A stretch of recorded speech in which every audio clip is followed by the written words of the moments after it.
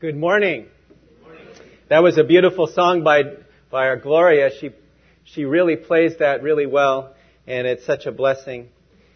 And we thank God for the music we have in our church. It is so wonderful.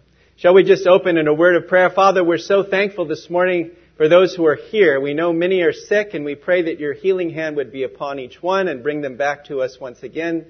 And so we pray for especially our brother Bill, who was going to be our speaker today, and we pray that he will be feeling better and once again will be behind the pulpit sharing the Word of God with us. We thank you for our elders, Bill and Mike. They're both out today. We pray for them. We thank you for Adel, who's our elder and pastor. We thank you for all those in the church who serve. And now, Lord, we pray that you'll quiet our hearts before you. Give us soft hearts to receive the Word of God, to change in our lives, to be more like the Lord Jesus. And we pray, Lord, that you will hide me behind the cross and that your words would come forth, that you will fill my heart and mind with your truth and my mouth with your words. And Lord, we pray that you would be glorified. We ask that the Holy Spirit will take over and speak to our hearts. In Jesus' name, amen. You know, our road system is pretty good when you compare it to it. We got sometimes potholes and things in the roads you hear about. And sometimes there's traffic issues and roads seem to go one place and then you get lost, but we have GPS and so forth. But some countries don't have the roads we have. And until fairly recently, there was a little town up in Labrador, Canada, that was completely isolated. It was a town called Wabash. And this little town had no roads to it. So the people were completely cut off from civilization, as it were, and society. And one day they decided we need a road, and so they built this road, but it wasn't a paved road like you and I have. And it was a rough road, and it was 6 to 8 miles into the town of Wabash to get there. And then there was only one way out again, 6 or 8 miles back the way you came in. And it's really quite a lesson because, you know, each one of us are born by birth into a town called sin. And as in Wabash, there is only one way out. A road built by God Himself. The Bible speaks of the broad road that we're born on that leads to destruction, and many are those who find it. But when we come to God's road, it's a narrow road, and it leads to life, and it says few are those who find it. And the way to get on that road is you have to make a U-turn. You have to turn 180 degrees. Just like as you're going into the town, you have to turn around and come back out of it again. And we're going to talk today about repentance, which is a complete turnaround. Before we're walking in our own ways, our own plans, our own dreams, our own ambitions, away from God. And then all of a sudden, He starts to convict us to bring us back. And that's what repentance is all about. It's a turning back to God. Like in the story of the prodigal son, he went off into a far land, spent his father's inheritance in riotous and prodigal living, and all of a sudden he woke up to the fact that there was many people back at his father's house who had plenty of food to eat, good jobs, all that. And he says, here I am starving in this foreign land after spending all that he had and then working there on a pig farm. He goes back to his father, and his father doesn't turn him away, but puts his arm around him, puts a ring on his finger, a robe on him, and says, let's get the fatted calf and let's rejoice because my son who is dead, he was gone away, is back. And God delights to see the repentance of our hearts, to see us turning back to Him. And sometimes God has to be very patient with us. He waits days. He waits weeks, months, even years for people to come back to Him. And He loves us, and He can't wait to put His arms out around us and bring us back in. The Greek word for repentance in the New Testament is the word metanoia. Meta means change, and noia means mind. So repentance is a change of mind. But it's not just a change of mind, it's a change of heart. It's a change of attitude. It's a change of lifestyle. It's a change of the way we live. And you know, when you talk about subjects like sin, repentance, and things like hell, It's not popular nowadays. I bet if you took a survey of how many messages today in many churches are preached on these subjects, you wouldn't find it very often because people don't feel comfortable with it.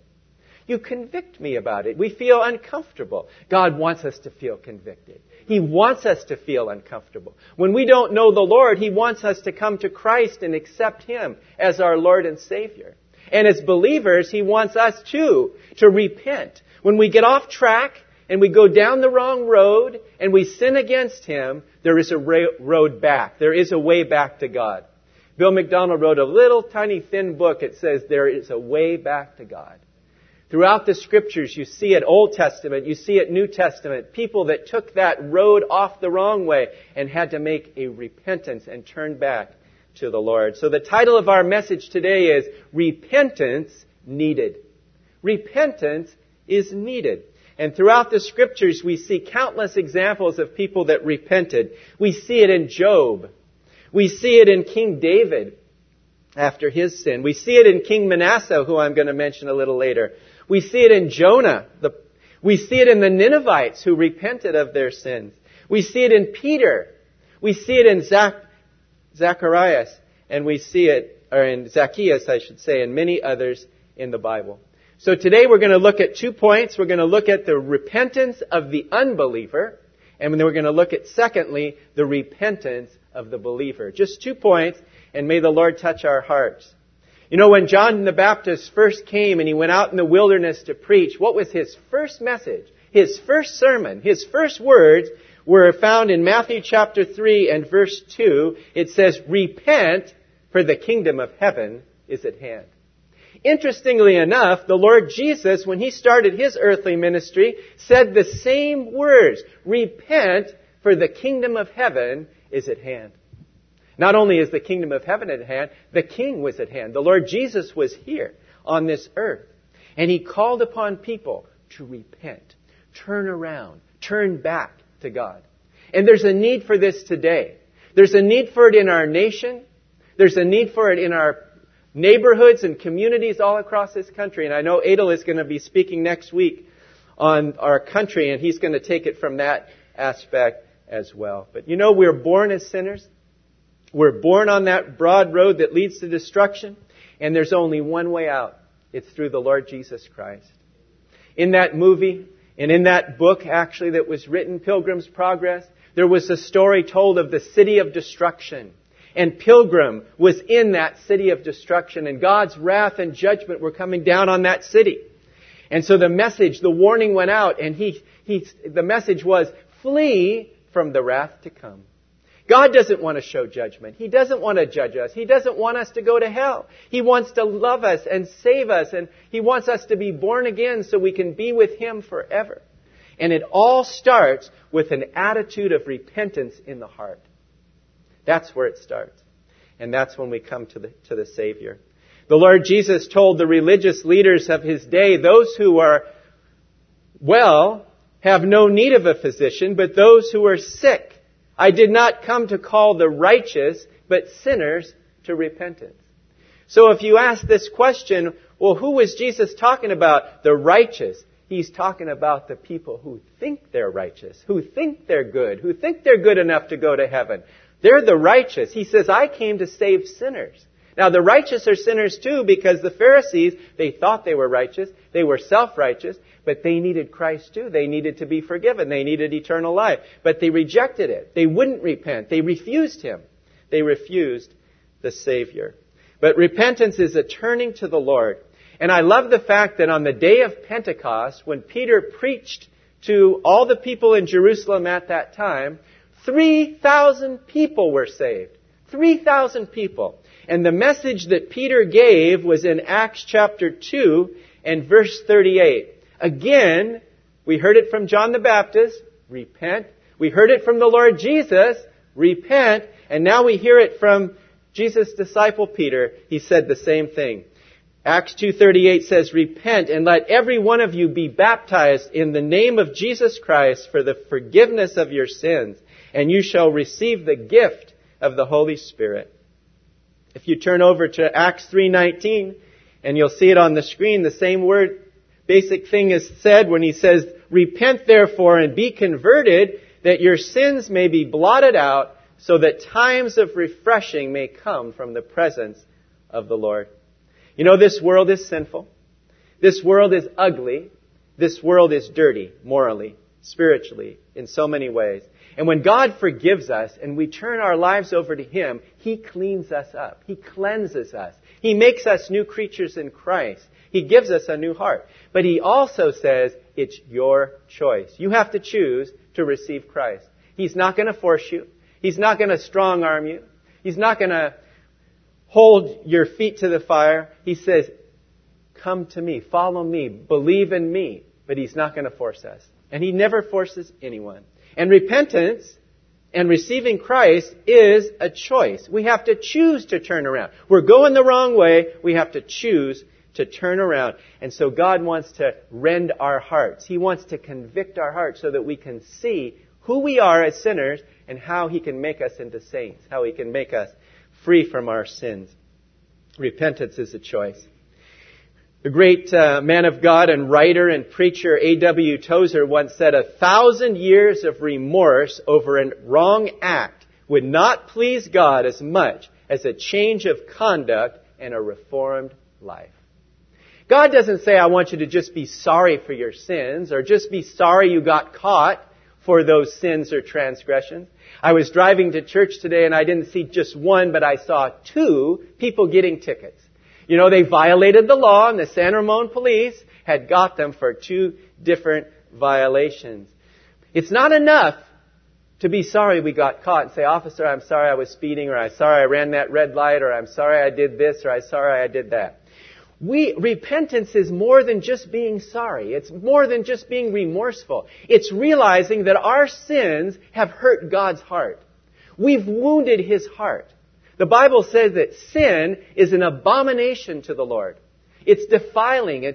And there's no sin that can come into the presence of the Lord. And it's only through Jesus Christ and His shed blood on the cross that we can be saved and forgiven and be able to go into the presence of the Lord. But it all starts with an attitude of repentance. I'm a sinner. I'm wrong. I have sinned against you. In David's words in Psalm 51, he says this. He says, against you and you only, he's speaking to the Lord, have I sinned and done what is evil in your sight. Oh, we may sin against each other. We may sin against our friends, our family, our teachers, our bosses, whatever. And that's true. We need to go and ask forgiveness for them. But our sins are really against the Lord. We've wronged Him. We've hurt Him. I think about when Peter, sadly, denied the Lord, not once, not twice, but 3 times. It says once he denied the Lord the 3rd time, he went out and wept bitterly because he knew he disappointed the Lord Jesus. He let Him down. And remember, Peter was so gung-ho. He says, Lord, even if I die with you, I'm not going to deny you. No, no, no. And we're no different than Peter. We have that old sinful nature, and we need to repent. And we need to come to Him and ask Him to forgive us. Yes, we confess it. I like what the poet says about repentance. He said this, "'Tis not enough to say I'm sorry and repent, then go on from day to day, just as we always went. Repentance is to leave the sins we loved before, and show that we in earnest grieve by doing them no more." That's really what repentance is all about. You're walking in the wrong way. You're doing the wrong thing. You repent. You turn around. You turn from those things, not to go back to them again. The Bible talks about a dog that returns to its own vomit. That's repulsive to us. But that's what we do as a Christian. If we go back to that old life, the old things we used to do, it's like a dog going back to its own vomit. And that's how God sees it. He wants us to live a clean, holy life. And when we do wrong, to repent right away, to confess it right away, to get right with Him so that relationship and that fellowship will not be broken. You know, that old sinful life, those old habits, the devil wants us to go back to them. No, we don't go back to them. But, as someone once said, if we repent, God will relent. If we repent, God will relent. What does that mean? If we repent of our sin, God will forgive us our sin and He'll relent of the judgment that we deserve, the punishment that we deserve. It's so true. I know you teach your kids, parents, sometimes, don't lie. Tell me the truth, even if it's bad, tell me the truth. It'll go easier for you, right, if you tell me the truth. And we teach our kid this, and this is good. This is very good. Because that's what it's all about. Honesty, coming before the Lord and pouring out our hearts before Him. Say, Lord, I blew it. I messed up. I did wrong. Please forgive me. Cleanse me. I repent. It's true for unbelievers, and it's also true, as I said, for God's people. The Lord Jesus said in Luke chapter 13 and verse 3, I tell you no, but unless you repent, you will all likewise perish. People are going to perish, and it's not God's fault. He's given everybody the opportunity to repent. Everyone the opportunity to accept Christ, to believe. Sadly, people are going to wake up in hell with that remorse and regret that they didn't accept Christ as Savior. They didn't do it. They were close. They were so close one time. So close. They heard a message on the radio. They saw one on TV. They got a gospel tract. They went to a church service. They heard a message. They were so close, yet so far. And that's what repentance means. It means a turning to God from our sin. In Acts chapter 20 and verse 21, we see that Paul talked about repentance too. He was not apart from that either. He says, testifying to Jews and also to Greeks, repentance toward God and faith toward our Lord Jesus Christ. Yeah, it's a blessing. It really is.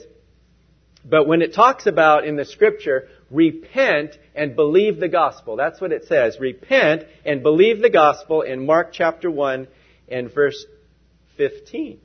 And a writer once said this, it's very interesting. He says, does repent and believe the gospel imply that a sinner must do two things to be saved and not one only? He says the exhortation is really only one requirement. The instruction to leave London and go to Los Angeles is really sounds like a twofold request, right? Leave London and go to Los Angeles. But he says it's impossible to go to Los Angeles without leaving London. And it's impossible to repent unless we leave the old behind and then go to the new and accept Christ and accept His will and accept His plan of salvation. Repentance may seem like it's old-fashioned, but it's never out of date because sin has never gone out of date either. Sin in our lives. Repentance involves a change. I read an interesting story and I kind of had to smile because this is a great story. There was a preacher and his name was Gypsy Smith. How many have ever heard of Gypsy Smith? Probably not too many, but he was a great gospel preacher, won many souls to Christ. One day he went to preach in South Africa. And he told the story of a very handsome young Dutch gentleman who came to the service there in South Africa. And God laid His hand on that man that night and convicted him of his sin.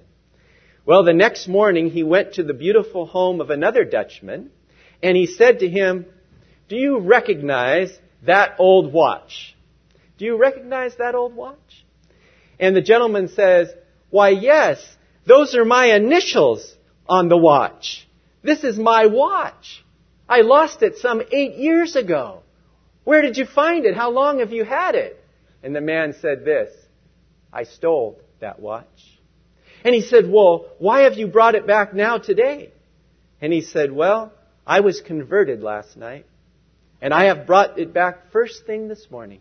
I would have brought it back last night, but you weren't up. That's repentance. That's asking the Lord and going back and making restitution for what we did for others. That's what it's all about. It's a change. It's a change. And when the Lord changes us, we don't go back to that old life. He gives us a new life, a better life, a greater life in Jesus Christ. Secondly, the second point is the repentance of the believer. The Scriptures are filled with stories of believers who needed to repent. And primary one we always think of as we think of David. He committed a dual sin, right? He committed murder. He actually had Uriah murdered the wife of Bathsheba, and he committed adultery. So adultery and murder were committed by David. You say, how? He was a godly king. How did he do that? Well, just turn the finger back around at ourselves and see how sinful our hearts are and how sinful our lives are and how merciful God is that He doesn't allow us to commit so many things. Someone said, even as Christians, we have the capability, the capacity in us to commit every sin that's found in the Bible and more. And sadly, Christians who walk away from the Lord and get into sin can do worse sin than even the people of the world. It's sad, but true. We see it in the prophet Jonah. Remember when the Lord said, go to Nineveh, preach the good news there, preach the gospel to these Ninevites. They're going to have them repent. Jonah didn't do it. He didn't like the Ninevites. The Ninevites were enemies of the Israelites. They were very wicked people. They were very mean people. And he didn't want them to be saved. He didn't want them to repent. So he took the first boat the other direction. Go to Tarshish. And we all know the story of what happened at sea. The storm came up and then they threw Jonah into the water. He was swallowed by the whale. And inside the whale, Jonah repented. He repented inside the whale.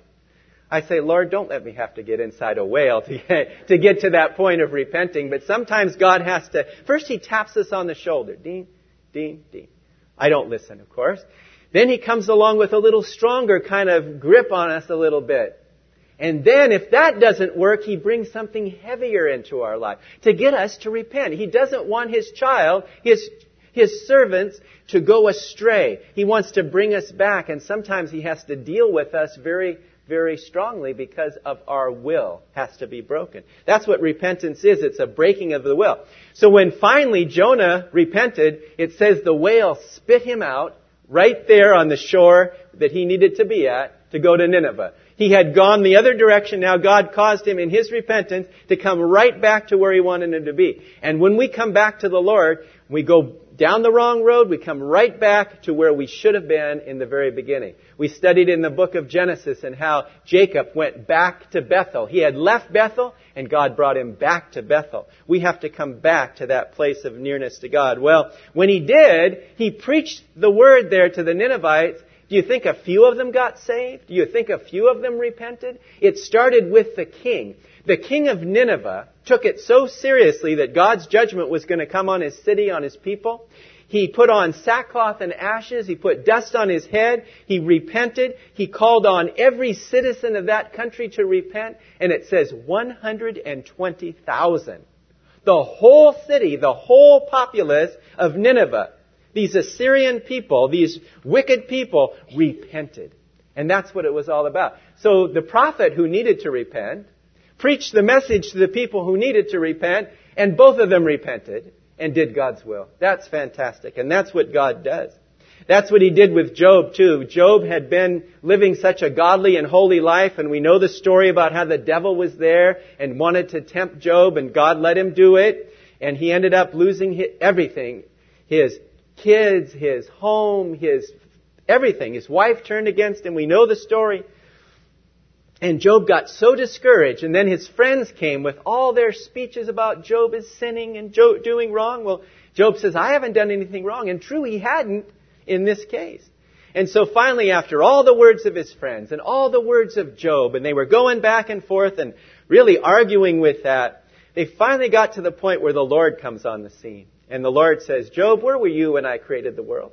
Where were you when I created this creature and this thing and that thing? And after telling him about all the great things he had done, that the Lord had done, finally Job says these words in Job chapter 42 and verse 6. Therefore I abhor or despise myself. I repent in dust and ashes. He says, I repent in dust and ashes. I heard you before. I saw you with the eyes of faith, but now I see who you really are. And Job realized he needed to repent of his attitude. Peter repented. He denied the Lord 3 times. He repented on the shores of Galilee, and God restored him in such a way as he would preach the word and shepherd the flock of God for the rest of his life. Yes, it's one thing to know we need to repent. It's another thing to do it. To do it. We have to do it. To walk close to the Lord and to walk in true repentance. A man named Robert Smith said this, repentance has a double aspect. It looks upon the past with a weeping eye, and it looks upon the future with a watchful eye. In other words, let us remember with a weeping eye how we sinned against our Lord. And then let's remember also with a watchful eye not to go back and do it again. Not to do it again. And yet, our sinful nature, we do something wrong, right? We ask the Lord to forgive us. Then what do? We repeat it. We don't want to, but sin is in our nature. So we have to constantly ask the Lord to forgive us, constantly ask the Lord to cleanse us, and we have to constantly repent. And so I'm not asking you to repent this morning. I'm saying I need to repent. I repent. And in just a couple of minutes, we're going to hear a song by Steve Green it's going to be on the thing. And like I said, for the wedding, there's boxes of Kleenex, because when you hear this song and see it up on the screen, I heard it 3 times and I was brought to tears. It is an amazing song. But you know, the Corinthians needed repentance. Remember, they had that man in their midst who had sinned, and he had his father's wife and everything, and there was sin in the midst, and that was bad enough. You know, they had to put him out of the fellowship. But what was bad enough is they weren't taking any action at that point. So Paul had to come in and he had to come down heavy on them. And we studied 1 Corinthians and we studied that and how he dealt with them. And then we studied in 2 Corinthians how they repented. And I really like what it says in 2 Corinthians 7, 9, and 10. And these were believers, and they were ones who had to repent. And he writes in 2 Corinthians 7, 9, and 10, "Now I rejoice not that you were made sorry, but that your sorrow led to repentance. For you were made sorry in a godly manner, that you might suffer loss from us in nothing. For godly sorrow produces repentance, leading to salvation, not to be regretted, but the sorrow of this world produces death." Produces death. Repentance is a good thing. The devil wants to say, don't repent, don't take this. Everybody does it. Everybody blows it once in a while. Everybody sins. I mean, yeah, true, but we need to confess it to the Lord. And not to a priest. We don't go to the priest to confess our sin. We go directly to the Lord Jesus Christ and confess our sins, because He died for our sins. They're already under the blood. They're already forgiven. But by confessing them to Him, it restores that close relationship with the Lord like we have with our Heavenly Father through Him. And when we do that, it is such a blessing. I've been reading recently in the Old Testament, and I do every year through the Scriptures, and I've been reading Ezra and Nehemiah. And I was so encouraged by these people that, Cyrus made the decree, you can go back to Jerusalem again, rebuild the temple, and he made that decree, and they went back and they rebuilt the walls and they rebuilt the temple, and it was so exciting, and there was enemies and people that were opposed to it, and the Lord gave the victory. But there's a sad part to this book in Nehemiah, and a sad part in the book of Ezra also, that talks about men who married foreign women. Now here they had just come out of idolatry. They had gone into Babylonian captivity for 70 years. And now they go back into the land and sin again by taking foreign women. Ezra says, no way is this going to happen. Not on my watch. Nehemiah says, not on my watch. You have to come and give up those women, those wives, and confess this sin and repent. And they did. And it says that it was raining that day. It was amazing. And there was so much tears, the tears coming down and flowing and the rain coming down and flowing. But it is a good thing to repent. It's a good thing to confess it. Don't you feel so much better when you come before the Lord and you pour out your heart, you ask Him to forgive you, and you just feel, I'm clean again. I feel back to normal again. Because when we're outside of fellowship with the Lord, that's a dangerous place to be in, number one. And number two, it's a terrible feeling to have unconfessed sin that we haven't dealt with. May the Lord help us to deal with it.